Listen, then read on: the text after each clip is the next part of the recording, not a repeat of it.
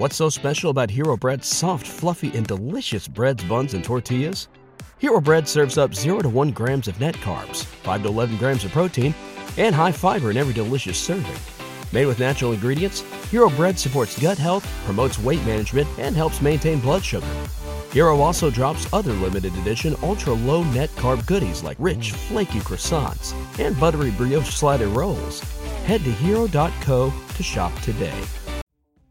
There's something to playing Little League because you're playing with your local guys, and even if it's not about baseball, you're playing with people you could be going to school with the rest of your life, and those are your best friends. And outside of baseball, it's really important to have baseball not be in your entire life, you know?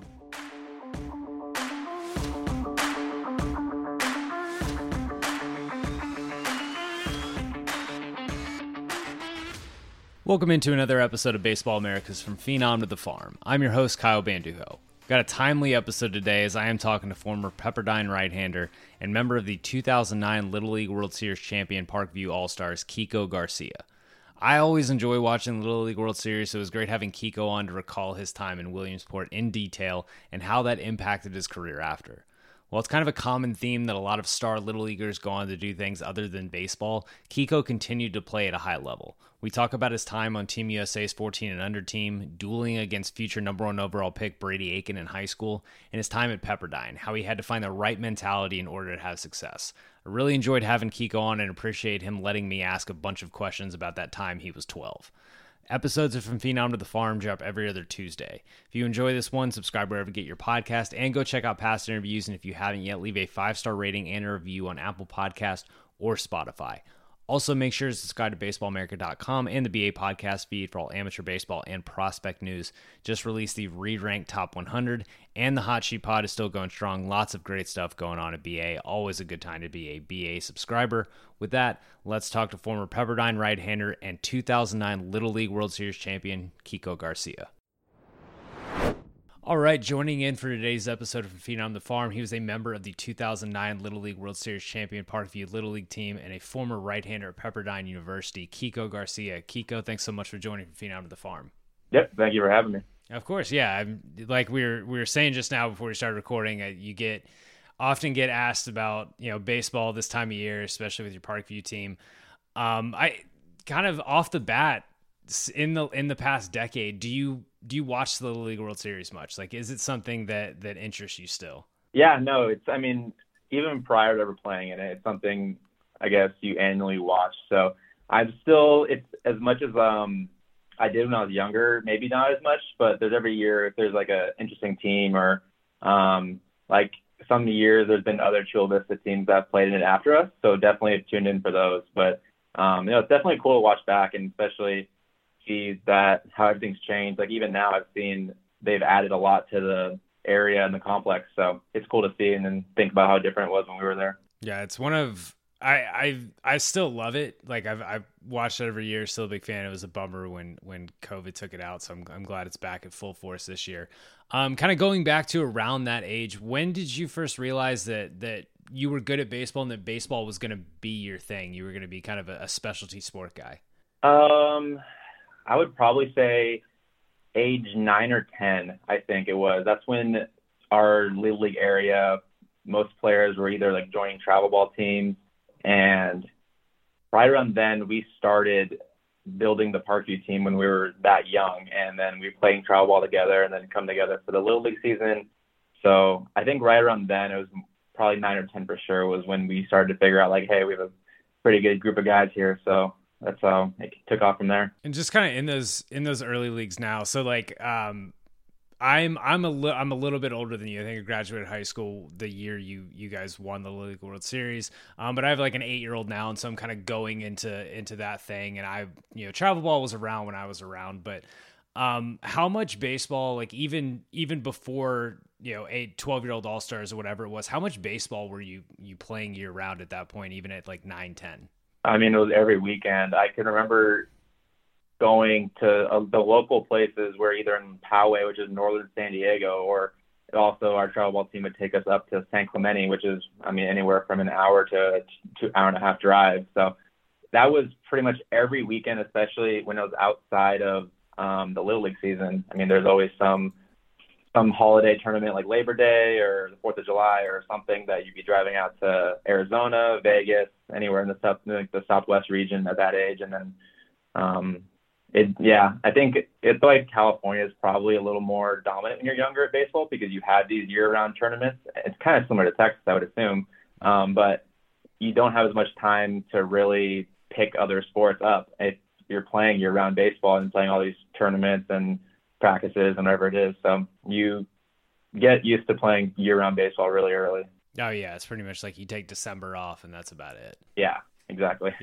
Yeah. There's always some like workout or showcase something, especially when you get into high school in December. So it's pretty much year round. But right. You mentioned that you guys, and I was trying to do my research before we started and watching things on there's plenty on YouTube about the Parkview team and stuff. And it seemed like it was not masterminded isn't the word, but it seems like it was a conscious effort to build a group of kids and kind of prep for a run at the Little League World Series, or at league All-Stars, like get a group of good local kids together. What are your earliest recollections of actually getting that team together and playing, like how far before the actual Little League World Series run?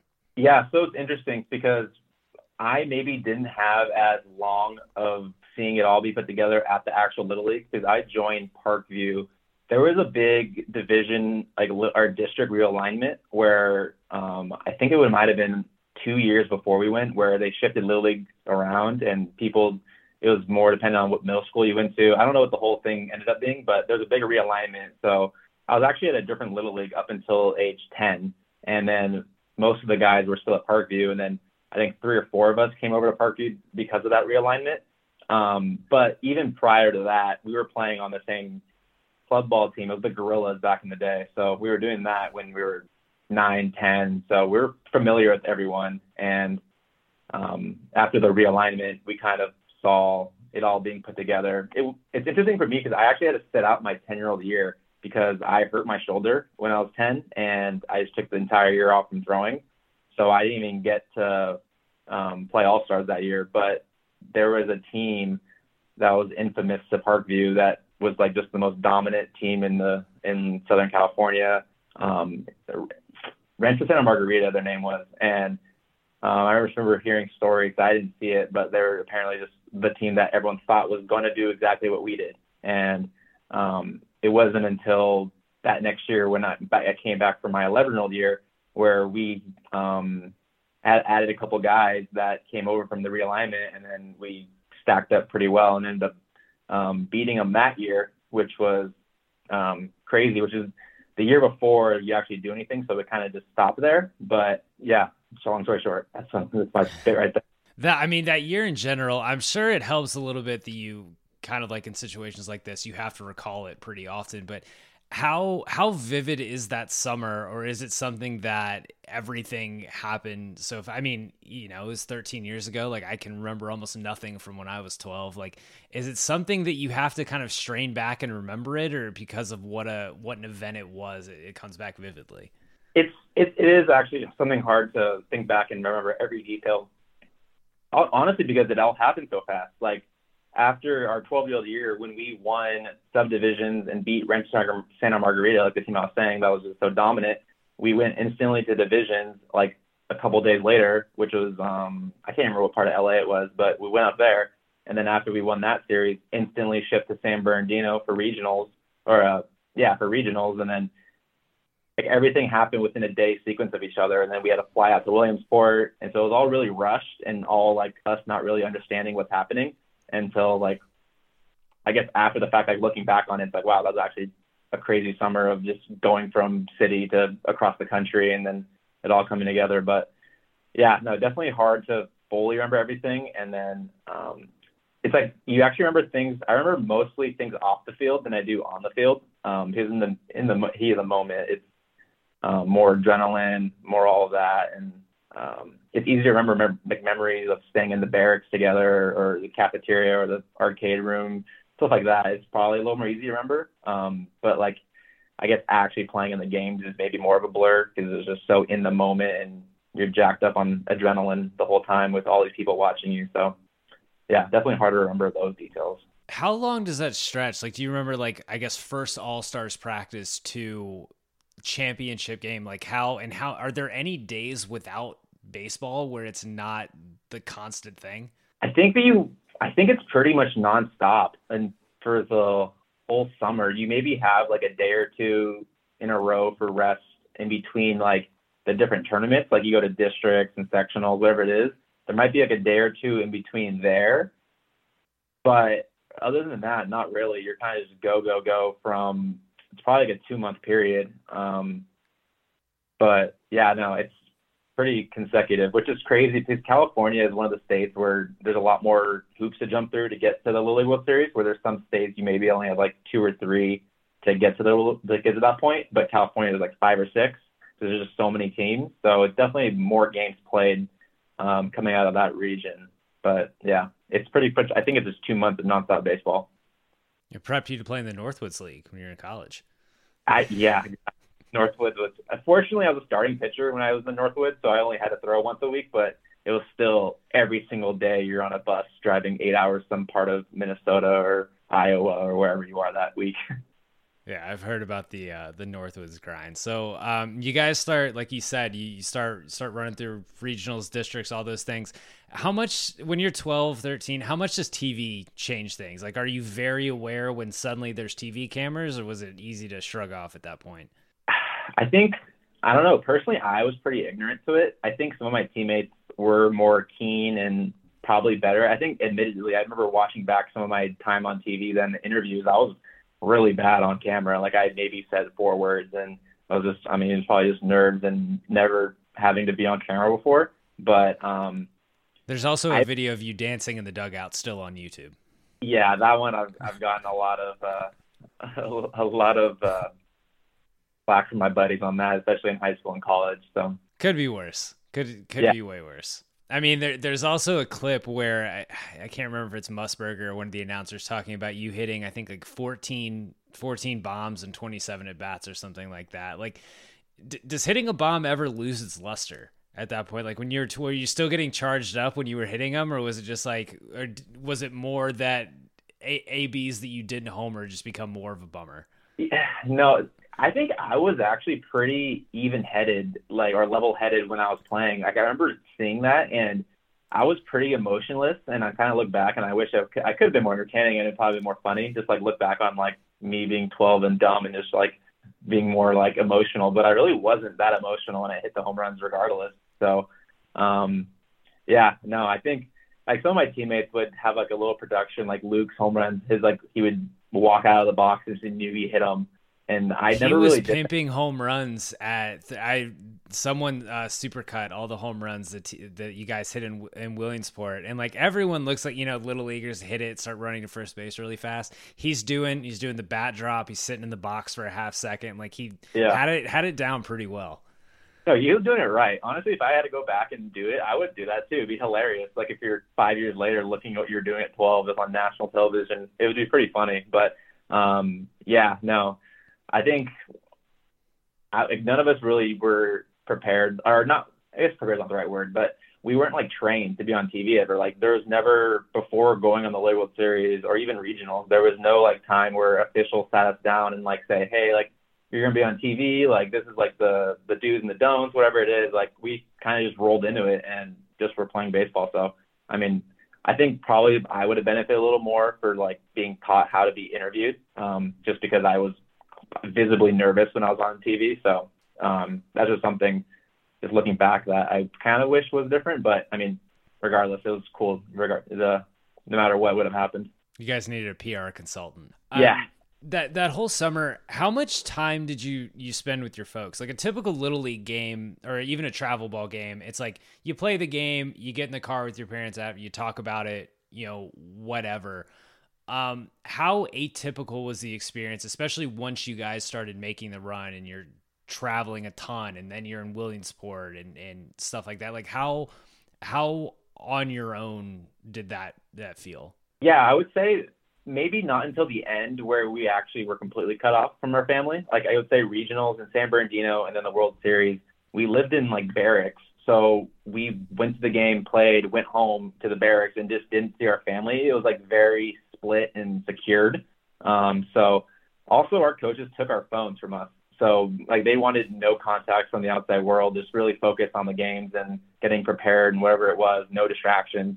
So that was one interesting thing that our coaches did do. But in terms of our family, like, yeah, once we went to San Bernardino, went to Williamsport, we basically had no contact with anyone besides ourselves. I mean, on the field that worked. You guys won a title. How did you react to that at like 12, 13 years old? That's extreme. Yeah, I would say the phone thing, we're still like having flip phones, mind you, 2009. So I think I had, I don't know, like the NV Touch, I think at the time was like the big phone to have, but the Razor was around, I will say. Yeah, exactly. So it was like those types of, having phones wasn't as prevalent, I guess, as it is now. But it wasn't, I guess no one really minded. I mean, it was all obviously for a good outcome to result from it. So, and I think it helped us. I mean, you give a 12-year-old all these texts, your phone's blowing up from your friends in middle school or wherever it is, it's probably could be distracting. So I could see why our coaches did it. And honestly, probably led to maybe more success. Like, who knows? I don't know. I couldn't tell you what would have happened if we did have phones or not, but it worked out, I guess. So it doesn't really matter. Now that I guess you're older in the real world now, you can at least kind of look at like the other side of being not a parent, but like being an adult and having a kid making a Little League World Series run. Do you have any idea what the financials look like for your folks, other parents on the team? I mean, in just terms of you guys, for domestic teams being as far as possible from Williamsport, like, do you have an idea of what that looked like? I have no idea. That's a good question, actually. I know there was fundraising being done throughout Chula Vista for the families.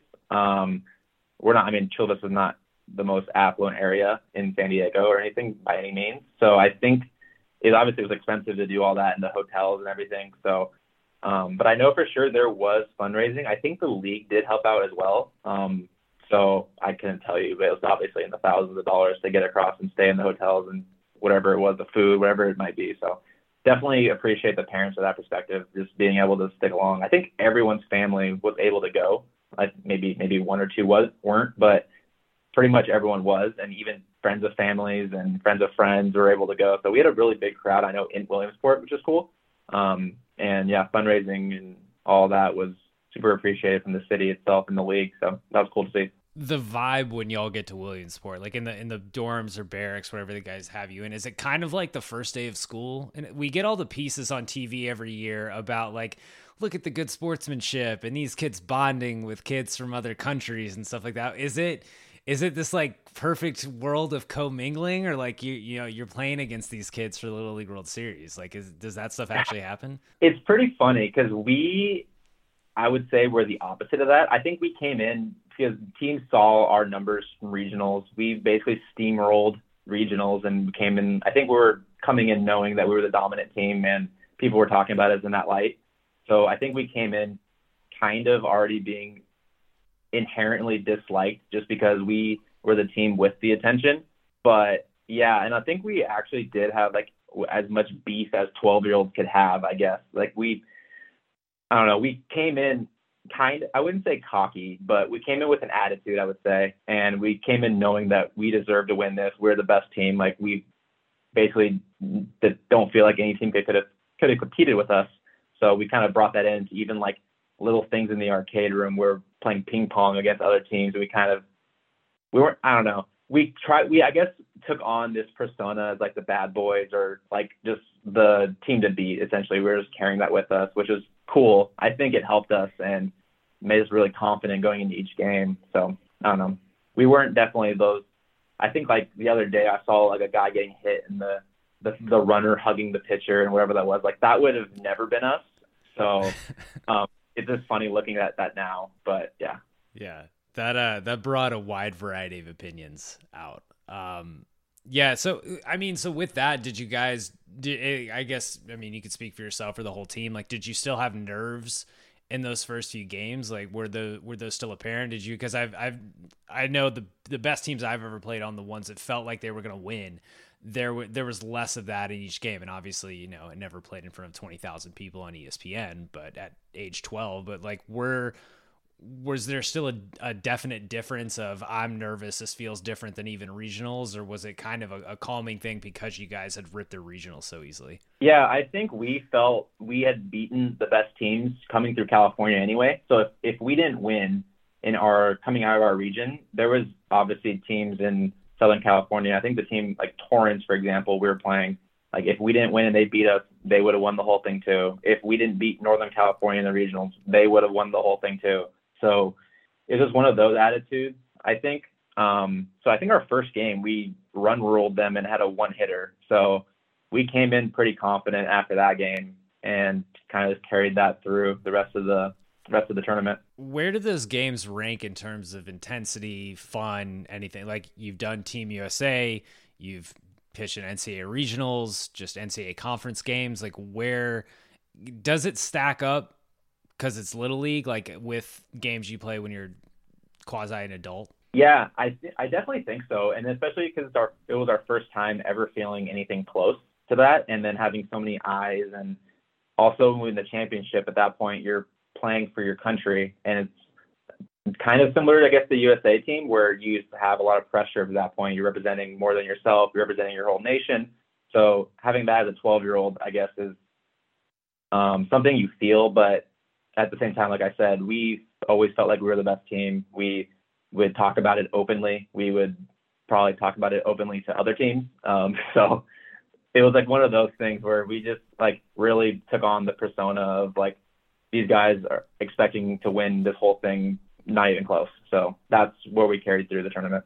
I've got to ask what gear day was like, because I remember when I was like 12 or 13 and you see that, the kids in their new uniforms are all using they got new helmets, all of those cool uniforms and matching bats, everything like that. Was it a custom? Was it like college gear day where you're picking stuff, or was it just like you got handed some stuff and there you go? We actually had a pretty decent amount of gear because that time it was Easton sponsoring most things. So we basically got exact dupes of UCLA's gear. They were sponsored by Easton. So we had like the exact UCLA batting gloves.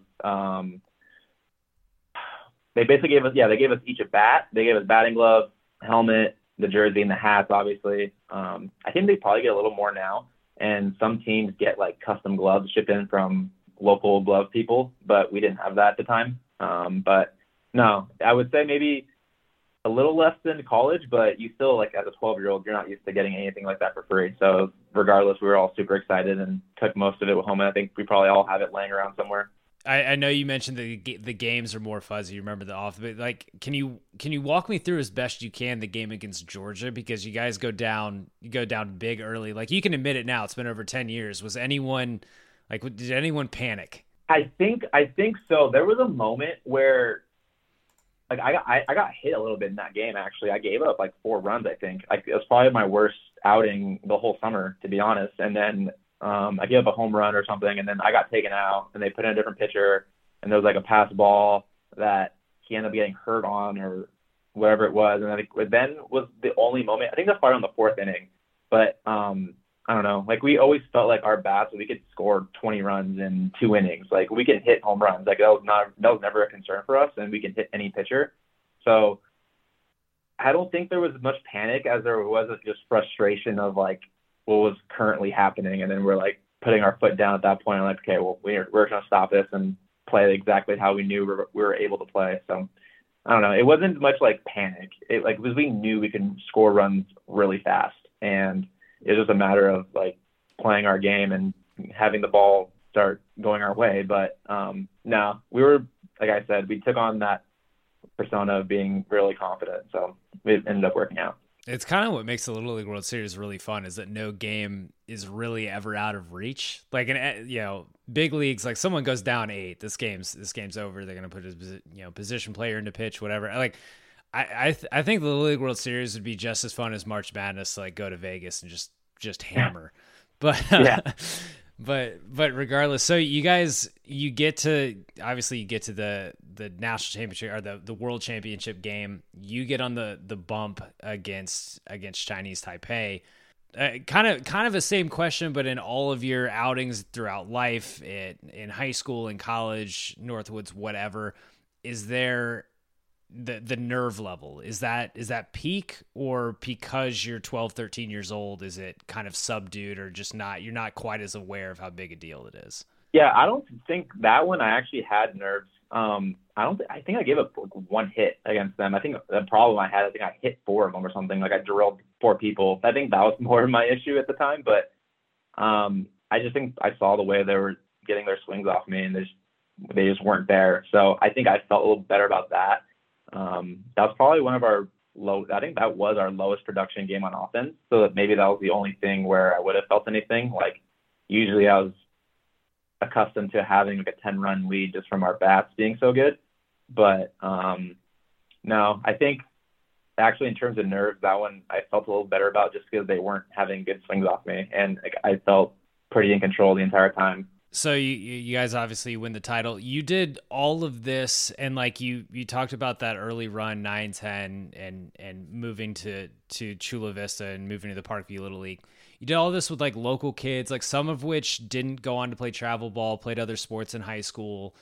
That whole thing. There's kind of a move now against Little League at a younger age. A lot of kids are, just doing travel ball, even at like 9-10, not doing the strictly local thing. Little League World Series aside, like this life-changing event aside or whatever, what did you get out of Little League, playing locally from 9 to 12? Yeah, I think it's silly when people talk about like saying Little League's a waste of time and to play just travel ball. Like I never understood that, because at 12 years old, baseball's not that serious anyway. Like pretend like we never went to Little League World Series. Like we still would have been playing Little League. Like there's nothing really more important going on. Like whatever travel ball tournament people think is going to be the end of the world if you don't play it, it's not really that serious. Like baseball is still fun at that point. It's not really until like 14 to 16 when you start actually playing in high school where you need to be like more dedicated to it. So at that point, like you're exactly the point. Like, I think probably 5 or 6 of the guys on our team didn't even play high school baseball. Like they were still like, they play other sports, and you don't really need to make that decision to be fully committed to playing these crazy travel ball tournaments throughout the country. It's just, I don't know, more of a money grab to like have these like showcases at 12, which don't mean anything. But I don't know. I think it's silly. There's something to playing Little League because you're playing with your local guys. And even if it's not about baseball, you're playing with people you could be going to school with the rest of your life, and those are your best friends. And outside of baseball, it's really important to have baseball not be in your entire life, So I don't know. I would never agree. I would definitely have my kids playing Little League. There's never a time where I would view a travel ball tournament at that age more important than Little League. Just, I don't know. I see a lot of like hate on it for sure. It's pretty common, and I never understood it, but I don't know, to each their own. Could not agree more. Very, very well said. So you guys, I guess wrap up the title, but then that wave just continues to go. You met one current president, one eventual president, bunch of big leaguers, saw someone dapping up Tony Gwynn.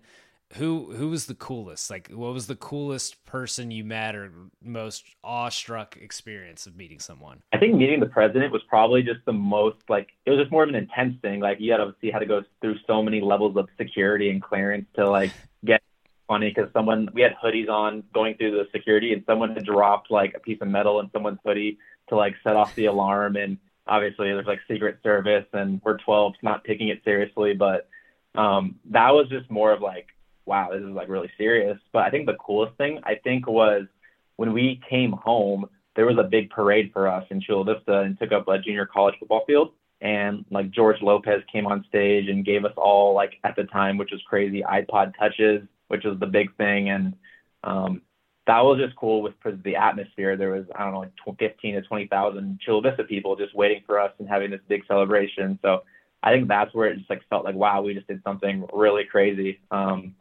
But yeah, no, I would say probably those two stuck out for me for sure. Surprised the NCAA didn't come down on you for those impermissible benefits of that iPod touch. Yeah, well, we definitely got hooked up around, I guess now it doesn't matter anymore because I'm out of college, but yeah, we definitely got hooked up around Chula Vista with like shoes and hats and whatever stuff we wanted at the time. So that's pretty funny, but yeah, the NCAA can't come after me now. Was it the best first day of school of your life after that summer? So we weren't. This is crazy too. We went to big middle schools, right? So we weren't allowed to show up until like school had completely started an hour even later. So we showed up like an hour and a half to 2 hours late every day, just because we couldn't go, or else we'd be mobbed by. I think we had like 4,000 kids on middle school, so we just physically could not go to school early, or else we'd be mobbed. And I don't know. It was like definitely weird. It's bonkers.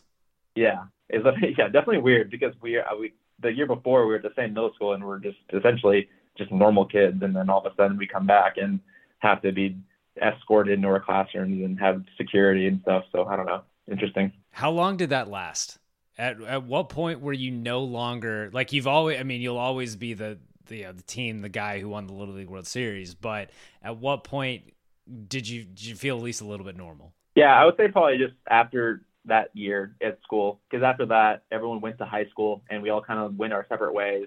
And at that point, like, people are quick to forget, right? And then only really in the baseball world do people like if you're playing against people at high school level and stuff like that, it's obviously they're going to be more closer to baseball. So about like hey, like Kiko, you're Kiko from the World Series, or whatever. And then but nothing like, I think the hysteria probably was within a year, like after that school year, it basically died down. It went back to normal, just more of people just coming up to you and say, hey, like, you played in the Little League, school, how was your experience, whatever. So that was continued after, but the hysteria was like after that school year was completed. And then at that point, you make the Team USA 14 and under team. You look through the roster. It's obviously, like most Team USA teams, pretty impressive set of guys. A little, I don't want to say less accomplished than like the collegiate national team or the 18 and under team, but just like 14 is harder to project kids. But like, obviously you've got Brady Aiken, who goes 1-1, Verdugo, Adam Halsley.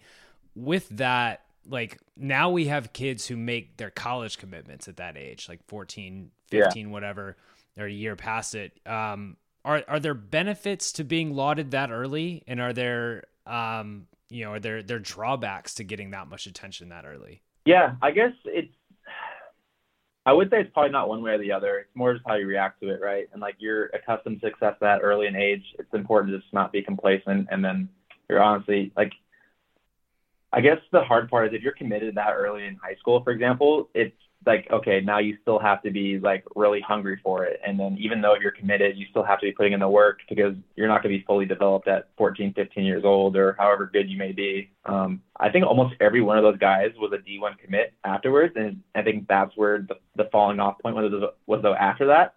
So,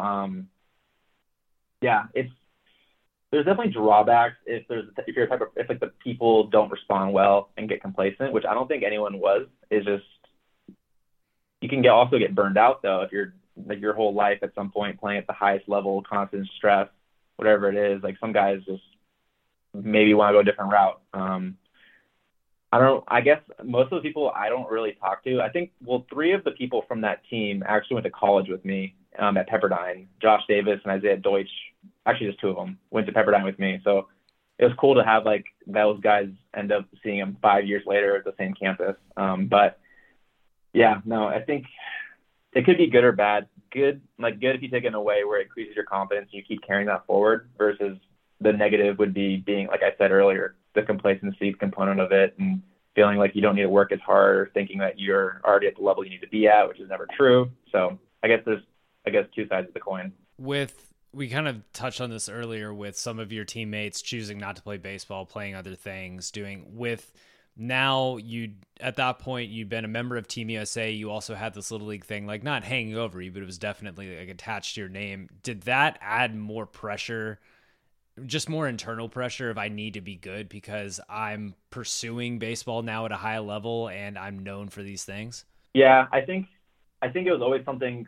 I just didn't want to be the Little League kid, right? Like, it's a really common thing just to be really good when you're 12 or that age, and then you kind of like fade away as you get older, as people catch up in ability or size or whatever it may be. So I think that was one thing. Like, I just didn't want my ceiling to be the Little League kid, or like whatever that is. Like, the kid who was good at 12. Like, I never wanted to be that. So I think that was something that I was able to use to keep pushing me and get better. But but yeah, like I think it would have eaten me alive if the best thing I ever did in baseball was like just be a good 12-year-old. So I wanted to make sure that was never going to happen, and did everything I could to move on to the next level, which fortunately I was able to have the ceiling for it. When did you realize that pitching was your ticket to that? It was the summer of USA Baseball. I think I didn't really know how I would have done just being more of a hitter. I think I kind of made that decision after like the USA summer where I made the team as a pitcher. I thought to myself, like, okay, this is what's going to get me to the next level. Like, obviously, if I'm good enough for USA to pick me, then I probably should be sticking with this. And I think I downplayed my own hitting ability. So I don't know. It's hard to say. Like, I don't know how good I would have been if I would have put as much time into hitting as I was pitching. Because I was a relatively good hitter even when I was like 13, 14. After the World Series stuff, but I've really put most of my energy into pitching. But I don't know. Yeah, I guess who knows? I could say I can't say I would be in the Division I hitter or drafted as a hitter. I have no idea, but I just knew I was good at pitching at the time. I knew that it was probably my best chance to get into college with it, so that's what I stuck to. Walk me through how you evaluated recruiting. I've always thought that Pepperdine seems like the easiest sell if they can get you to visit campus. Was anyone else tempting? It's a pretty common thing in San Diego. Like early on, before Pepperdine, I was talking to USD. I think you grow up like practicing at USD, so you're having constant FaceTime with those coaches. It's also a pretty common thing if you're good early on in San Diego. They try to get after you. I just didn't want to stay in San Diego. I think if I was living or born or grew up anywhere other than San Diego, I would have wanted to go to USD. It was more of a thing. I just didn't want to stay at home. I wanted to see what else was out there. So, I mean, granted, I didn't go very far, but you wanted to see what was in Malibu. Yeah, exactly. So it's at least a few hours away instead of 15 minutes. But yeah, no, I loved everything about when I visited Pepperdine. They were like really good at the time. And obviously the year before I made campus, they went to the super regionals and were one inning away from going to the College World Series. So it was a place that made sense for me. I thought I was a good fit. Like, I didn't know personally, like the whole recruiting process. I had no one really, other than my travel ball coaches, like really guiding me. So it was more of like figuring it out as it was happening. And I ended up committing pretty early. I think I committed after my freshman year of high school. So I think there's good and bad things to that. I think looking back, and if I had my own kid going through this process, I think I would have done it a little slower actually. And I didn't really have, like, I talked to USD and that was basically it. And then I went to Pepperdine camp. They offered me, I committed. It wasn't really like this thought out, like ranking list process of picking a school I wanted to go to. It was more of like, I really like Pepperdine. They really wanted me, and I just kind of jumped at it. And it was exciting because I have a guaranteed time to play in college, so I kind of used that as a reason to commit. I don't know if I know what I know now. I don't know if I would have done the same thing of committing that early, but I don't have any regrets with what I did though. Like, I love my experience at Pepperdine. I had great teammates, great coaches. It was a good fit for me, but I just think it was probably maybe a little rash just to commit right as the first thing that happened to me other than USD. So I don't know. It's hard. Like, I never really knew the process. No one in my family played baseball. I was like the first one to be going through anything like this. So it's just, I mean, obviously you can't go back and change things, but I mean, definitely don't regret anything I did in the past. As you get into your senior year, we kind of talked about this before we started recording. You played with, lived close to Brady Aiken, who, as you guys are seniors, is on his way to being, first overall pick in the draft. You go against a guy like that, and it's obviously a start where there's plenty of people in the stands. Most of them are not there to see you. They're there to see Brady. What's the mentality when you're the other guy? You're a guy, you're D1 signee, you've played on Team USA, whatever.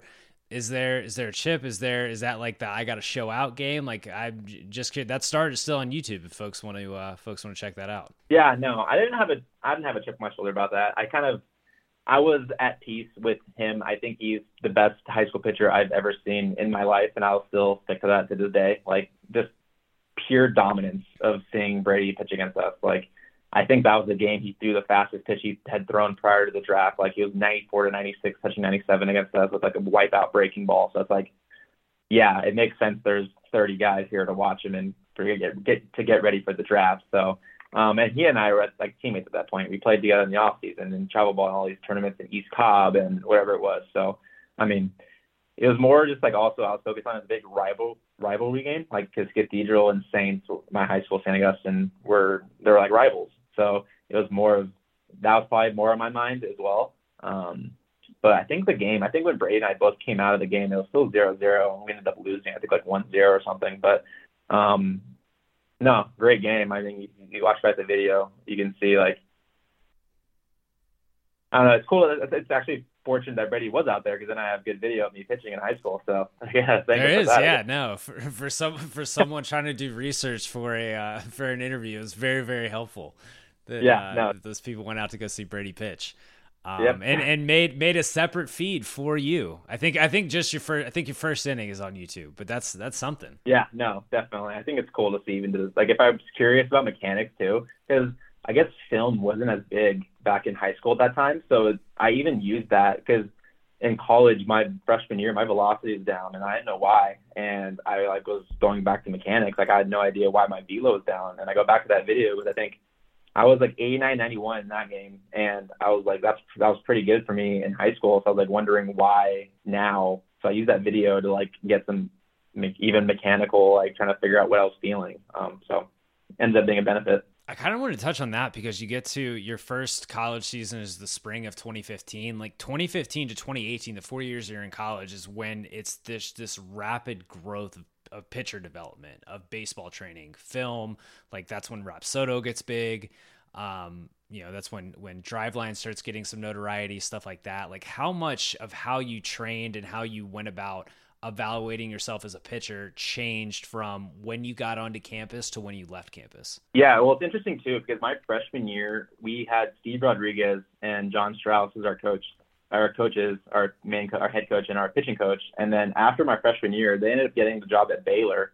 So we had a total shift of coaching. I would say from the pitching side of things, Strauss was a very old school guy, more focused on game management. I would say his strong suit was, and he was a former catcher, so maybe not like as mechanically inclined old school philosophy is more of like you mentally will your way through situations anyway. So that was one component versus the pitching coach that came in after him, Rolando Garza. Still, I think one of the best pitching coaches I ever had in my life, like really focused on developing you as a person as well as like really cared about, really feeling your mechanics and your body and always have a total understanding of what's going on.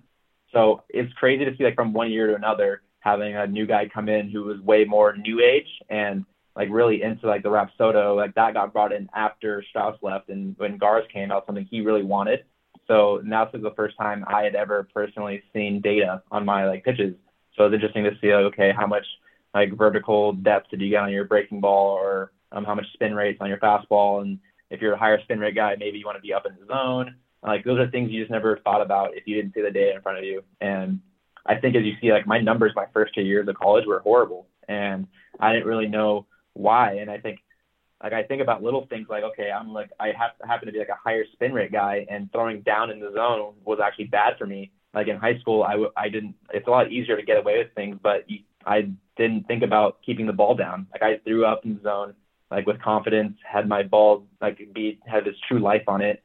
And I kind of went away from that my freshman year and sophomore year without seeing data where I was like, okay, I just need to keep the ball down and get ground balls, which is like what was actually bad for me. And I would have never known that until I started seeing data. And then you look at my last 2 years of college, like really figuring that out and throwing more up in the zone, like really tunneling pitches like you see like Rob Friedman's like pitching ninja stuff where you're tunneling fastballs and stuff.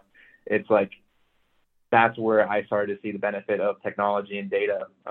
So wish I had it earlier, but I mean, times change and things always improve. How'd you mentally deal with those first 2 years? Because it seems like from the moment you beat Chinese Taipei, it kind of been an ascent of success. Team USA, good high school career, heading to a top tier program, and then struggle. ERA over 5 both years. How, you're going back to your dorm room, you're working on things at practice. Like how did you deal with that sense of internal, I am not as good as I was in high school? Yeah, I think my freshman year, honestly really struggled with it. I lost a lot of confidence. I didn't know if I was good enough to play divisional level at the time, and I was really struggling internally with these things. And I mean, Strauss is like an old school guy, hard, like really hardcore, wouldn't hold back on you. And I had personally never had a coach like that. And I know he meant it in a positive way to like light a fire under you, but I personally had never a coach like yell at me before, and never in my life. So when I started doing bad and it wasn't met with like, I guess encouragement, and instead with like anger or like trying to light a fire under you, like I didn't react well. And I didn't realize it until a year or two later where like if I would just like rechannel that energy, like of, I don't know, like instead of putting it into like a lack of confidence, instead of like, okay, like he's yelling at you because he knows you're better than this, and to like really rechannel that into a positive way, I probably would have reacted better and not had the snowball effect on my season. But I mean, I was young, right? Like I think I was 18 at the time playing in college baseball against guys who I knew were really good. So another thing, like not really a lot of people in my family playing sports. It's like some people have a good support system to like really channel that. I just didn't, I guess, react the best, and I fully admit that. And I think if I would have been able to really take things in perspective and know like you're here for the reason, they gave you a scholarship for a reason, like they really believe in you, and I think it would have been a world difference in my performance. I just didn't have the right mindset, which I really wish I did. You have the tough freshman year. That it's a long freshman year. You guys make it to regionals, so that's, it's a long time commitment. But you head to the Northwoods. I know, some guys choose to stay on campus, get stronger, take class, whatever. Some guys just want to go home. Make the case for the Northwoods, or just the benefit of playing in the summer. What did you gain from that? So the thing about the Northwoods I really liked is you had all the opportunity in the world to work on whatever you wanted to work on. Like there's obviously, I think it's 64 games in like 66 days or something ridiculous. Like you're just playing nonstop for 2 or 3, like 2.5 months. So I really liked it because I went out there really just had a clean slate and like new opportunity, really work on trying to get back to where I knew my ability was. And that's where I kind of found myself after my freshman year, where I really started the process of getting my mind back on track. And you have a lot of time to think, right? Like you have all these bus rides, you have whatever it is, like 8-hour bus ride. I think the longest bus ride is like 14 hours to get to Canada. So there's a lot of time to think, a lot of time to review. Just all the games are streamed online, so I would watch back all of my games. I had a really good summer, and I think, I don't know, it was something to be said that I guess I really appreciated having to have the opportunity to like just be on my own. And the summer ball, like your coaches aren't going to be on you. Like it's more like they're there because they're either learning how to coach or they're having a summer gig or whatever it may be. So they're not going to be on you. Like they personally probably don't care if you win or lose or you play bad or good, whatever. It's like you're there for yourself. You're there to get better. You're there to like your coaches like want you to work on a specific thing, whatever it may be, like get stronger, like improve a breaking ball, like work on one pitch or whatever it is. So I think that's where I ended up finding success. And I guess it didn't really fully come around until my junior year, but so I played 2 years in the Northwoods. But I think each time I kept building and getting better. Like even though my numbers don't really reflect it my sophomore year, like that season versus my freshman year were a world's difference of like actual performance. I think my sophomore year, all my runs were like in like 2 or 3 starts I had at the beginning of the year. And after that, when I started coming out of the bullpen, which I ended up finding huge success in, I didn't really give up a lot of runs after I became a reliever. So it's like one of those things where I had to have an understanding of what worked for me, how much intensity I should be like either preserving or letting out of the tank all at once. Like it's like a balance. And in like high school, you don't really have to worry about that. Like if you're a Division I player in high school, you're generally better than everyone and can get away with throwing fastball down the middle and like not really thinking. So it's a big difference when you go to college. Then you have to like then start actually game planning and thinking strategically. So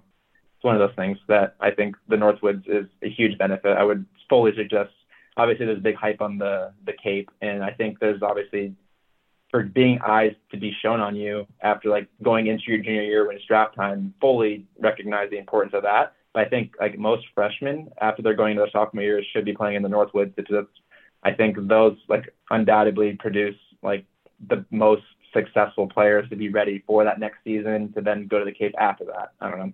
I'm a big fan of the Northwoods, and I would always stand behind it. It's a good league for sure. I say it all the time on this show, but I just fully support like go play summer ball. Like summer ball is the best time I think for everyone, especially if you have like a tough year. It's just the best time. It's a great way to reset. I didn't play in the Northwoods, but I've never heard a bad thing about the Northwoods besides the bus rides. But yeah. You mentioned the intensity thing and like having to decide like when to scale back. Is that why the transition to the pen, going to the pen full time, seemed to click for you? Is that like intensity burst? Yeah, for sure. I think argue you look at the numbers, right? When I started coming out of the bullpen, my ERA drastically went down, and I found a lot of success. And I think it just lined up with how I pitched. Like I was mostly a max effort guy who like wanted to work fast, wanted to like really attack hitters. And then I guess like starting, it's more of like a pacing game where you maybe can't throw every pitch as hard as you possibly can or whatever it is. I think I just personally found it being more true to who I was as a player and coming in and having like that attitude of, okay, I'm just going to give my best stuff every pitch for the next 20 pitches.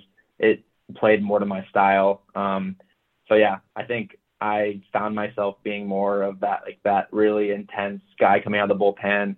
Like I also enjoyed it more. I don't know, like having the game more like in critical situations, whether like runners on second and third, one out, like whatever it may be. I think that fed me more and like really got me more amped up to be able to perform. I just, for whatever reason, just was a bad starting pitcher in college. Like I have no idea why. I think I had a lot of time before games, so I'd really like get in my own head and like, because you show up to the game late, obviously, like you show up on your own time, you have your own schedule, versus like a reliever, you're like there the entire time, and all of a sudden you're thrown into the fire. So I think I actually succeeded more in that role. But yeah, I couldn't tell you why I just was a bad starting pitcher in college. I just was. Well, I mean, at least you figured out a role that was going to work for you. Yeah. I read an interview, and I think it was before your senior year. It was one of these catching up with the Parkview kids, and you were quoted something along the lines of, "You hope to be drafted, but if not, you're planning on working towards your MBA." Like already had the "what are you doing after college" kind of thing. How do you mentally, like you can say, hey, I've got this planned out if I don't get drafted, whatever. How do you internally balance the dream versus the kind of the backup plan, I guess? Like, is your heart fully in the NBA thing at that point? Yeah, I can't tell you exactly when it was, but it was probably around like my sophomore or junior year. It's probably more of the closer junior year when I had a great year my junior year. I had a sub 3 ERA, like it was in the mid twos, and like was our guy's go-to guy out of the pen or whatever it was. And then even that, I was talking to like my advisor at the time, and I wasn't going to go any higher than the 20th round in that junior year draft. So like for not a lot of money, like it would have been more beneficial. Like Pepperdine would have been more expensive than the money I would have received in the draft from my slot. So like it just, to me, like if you're not going to like sign for a lot of money, like your education is more important. And I think that's just what I was. And I mean, I took things at face value, right? Like I was a 5'11", 6 foot right-hand pitcher throwing 90-93. Like I was a dime a dozen. There's many copies of me out there, so it wasn't like I had anything special personally. I mean, I kind of just saw things as they were, and I was like, okay, if I go play, even if I was a senior sign, like for literally no money, like am I really going to be successful? Do I have good chances of making it? And I saw that reality of it, and I was like, baseball got me through college. Baseball got my education paid for. Baseball did a lot for me, and I just didn't want my perception of baseball being ruined by basically turning it into like hatred of the sport by throwing away years in the minor leagues, which I would have thought they would have been when I could have been doing other things with a career, progressing my education. Like all those things were, I guess, what added up to be my ended up deciding factor of like, okay, I mean, I'm not going to try to play indie ball or be a senior sign or anything like that. It was more of like I was okay letting it go. And taking my MBA and starting my career at Deloitte and doing everything like that. So I think it's never easy though, right? Like you grow up, like especially with the success I had early on, just thinking there's no way I don't make it. But I mean, reality hits. Like I saw my ability. Like I was like, what my fastest pitch I ever threw was like 94 maybe, and it's just like I don't know, like how many big leaguers nowadays with average stuff like that are really making it, especially if you're a reliever. Like every reliever throws over 98 now, and I just didn't have that. So saw things as they were, took my appreciation of the sport that got me through college, and then just kind of was ready to move on. So not the worst thing. Everyone has their own ceiling, and I think I understood mine pretty well. Did that make your senior season more enjoyable that you weren't like do or die on the draft? Yeah, no, I think it did. The only problem was my senior year, I ended up dealing with injuries. Like I think I for sure tore my UCL. Like my athletic trainer and I after the year were like joking about it because I would go in.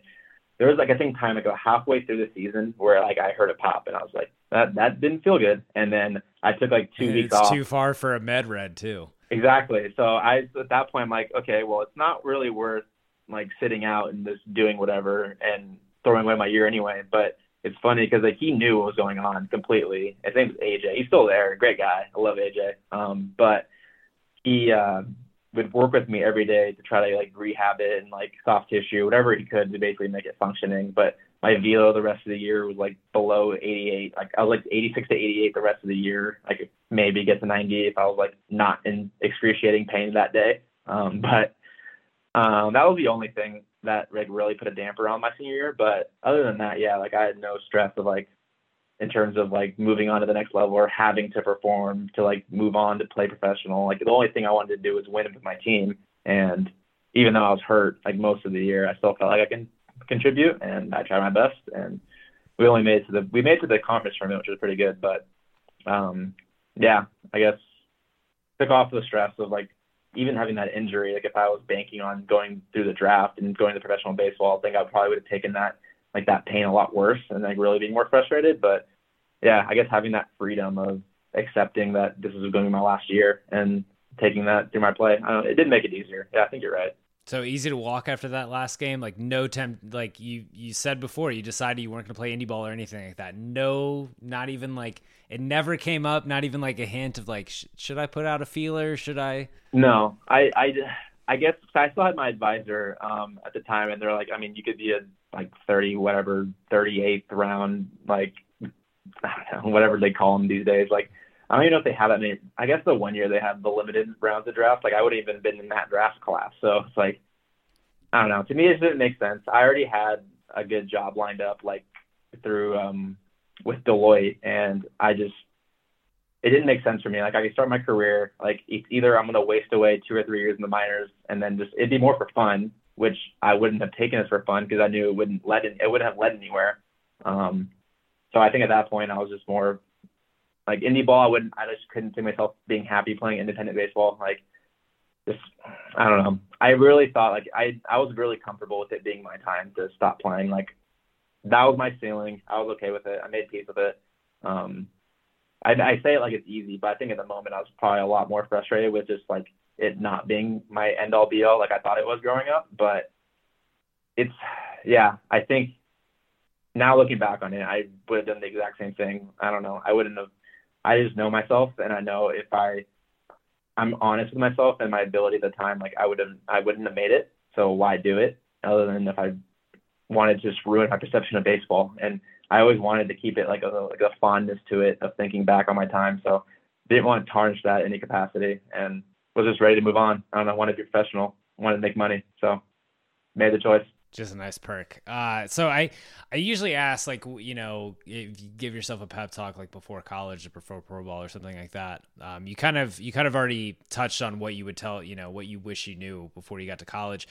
If you could give yourself a pep talk at like 12 or like the day you pulled into Williamsport, or any kid going to Williamsport, really. Yeah, no, I think nowadays there's just a lot of pressure, and like baseball, everything's just getting earlier. Like you said, kids are like committing at however early of an age. Like there's just always like, it's an unnecessary thing to have. I think at that point, sports are still just supposed to be fun. And I think after the World Series and after USA, I really just put a lot of unnecessary pressure on myself to like always be perfect and always be the best there is. And if for whatever reason, like there's always inevitably going to be someone better than you. And I just don't think I had so much success early on. I just put an enormous unnecessary amount of pressure continuing on where it's like, I guess it was the perfectionism in me where it's like almost, okay, well, if I'm not the best, like, then what's the point? And I would like get in my own head and like really be hard on myself and like be frustrated that I wasn't the best. And I could, like I said, honest with myself. And I see someone like, for example, Brady, it's like really hard to not compare and be like, why can I be that good at this age? So, and I would just be in this mental battle where I was like beating myself up and like still trying to work hard and be better, but it was like almost in an unhealthy way. So I think if I would go back, like I would have like taken the pressure off. Like who really knows if I would have been more relaxed as opposed to always having that intensity turn on and always like almost in a very negative way. Like who knows where I could have gone. But yeah, I guess also something I was internalizing. I wasn't really telling anyone this. It was more of I just kept it to myself, like sitting in my room thinking about things, and like there was no one that really could have helped me with that. It was more of myself dealing with my own stress and frustrations. But I think if I would tell myself then is just have fun, like still work hard and still expect the best of you, but it's okay if things aren't always like, if you aren't the best, that's okay. Like everyone has their own timing. Everyone has their own progression. Everyone has their own ceiling. Like you see JUCO guys turn up to be like the best baseball players in the country. It's like everyone has their own schedule. So be okay with how it goes. Just work your hardest, control what you can control. And then wherever that leads you, it's like, at least at the end of the day, you know, you did everything you possibly could. And if that's your ceiling, then fine. But if it ends up being even better than what you expected, then even better. So that was something I would definitely tell myself. It's everyone has their own path. Like just work as hard as you can and you'll be where you're meant to be. Like everything's going to work out. So definitely would say that. Do you ever want to go back to Williamsport? We went back that following year. Like after we won, they invited us back the next year just to like be the whatever reigning champions, whatever it was. And I haven't been back since. I don't know. It might be cool for something like like if I have kids eventually one day, maybe something I would do. I really couldn't see a reason why I'd do it like prior to that. I don't know. Like I'm not like the biggest like fanboy of like Little League sports, but I mean I could see it'd be pretty cool to go back and see things. I think they probably still have some of our stuff in the museum there, so maybe cool to see. But prior to like kids and family and like I don't know, I'm not really someone like who likes to dwell in the past and like really just like, oh, I remember my day and keep going back and watch my own videos. Like I don't do that, but it's yeah, it'd be cool though. It was a really cool city. It's really cool because everything revolves around the Little League World Series. So it's kind of something you'll never see anywhere else. But yeah, I'm not like, it's not something I'm dying. I have to see like as soon as possible. Quick rapid fire for you, then I'll let you get out of here. Yep. Favorite college ballpark? You cannot say Pepperdine. Oh, A&M, Texas A&M. They're really cool. Yeah, Blue Bell. Best hitter you ever faced? John Bouchard, currently AAA at the Rockies, but he and I played travel ball playing together since we were 11, and now he's the guy I was talking about who just debuted a couple months ago, but in high school he just absolutely owned me. He hit like 2 bombs off me. He went to Cathedral too, so he was on the same team as Brady. So it was always a good game. They had like however many D1 commits, but he was one of them and just absolutely had my number. Favorite home run you've ever hit?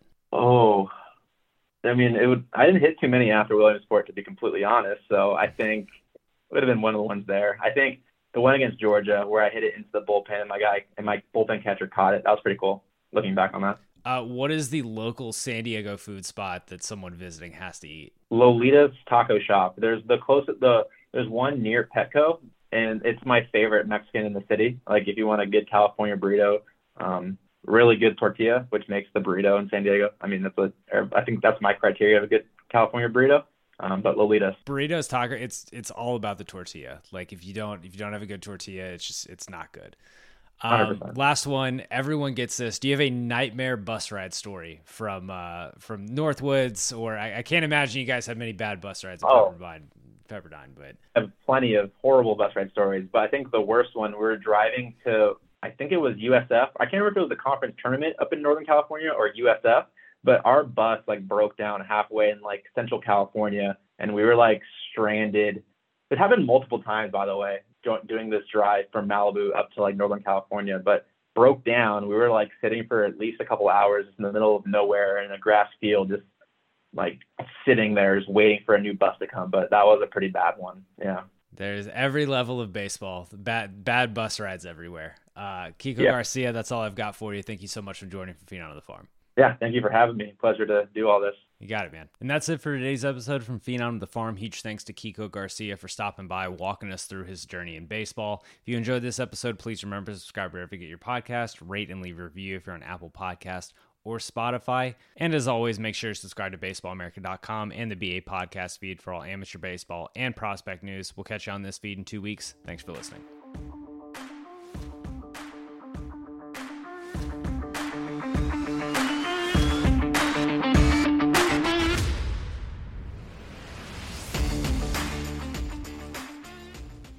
What's so special about Hero Bread's soft, fluffy, and delicious breads, buns, and tortillas? These ultra-low net-carb baked goods contain zero sugar, fewer calories, and more protein than the leading brands, and are high in fiber to support gut health. Shop now at Hero.co.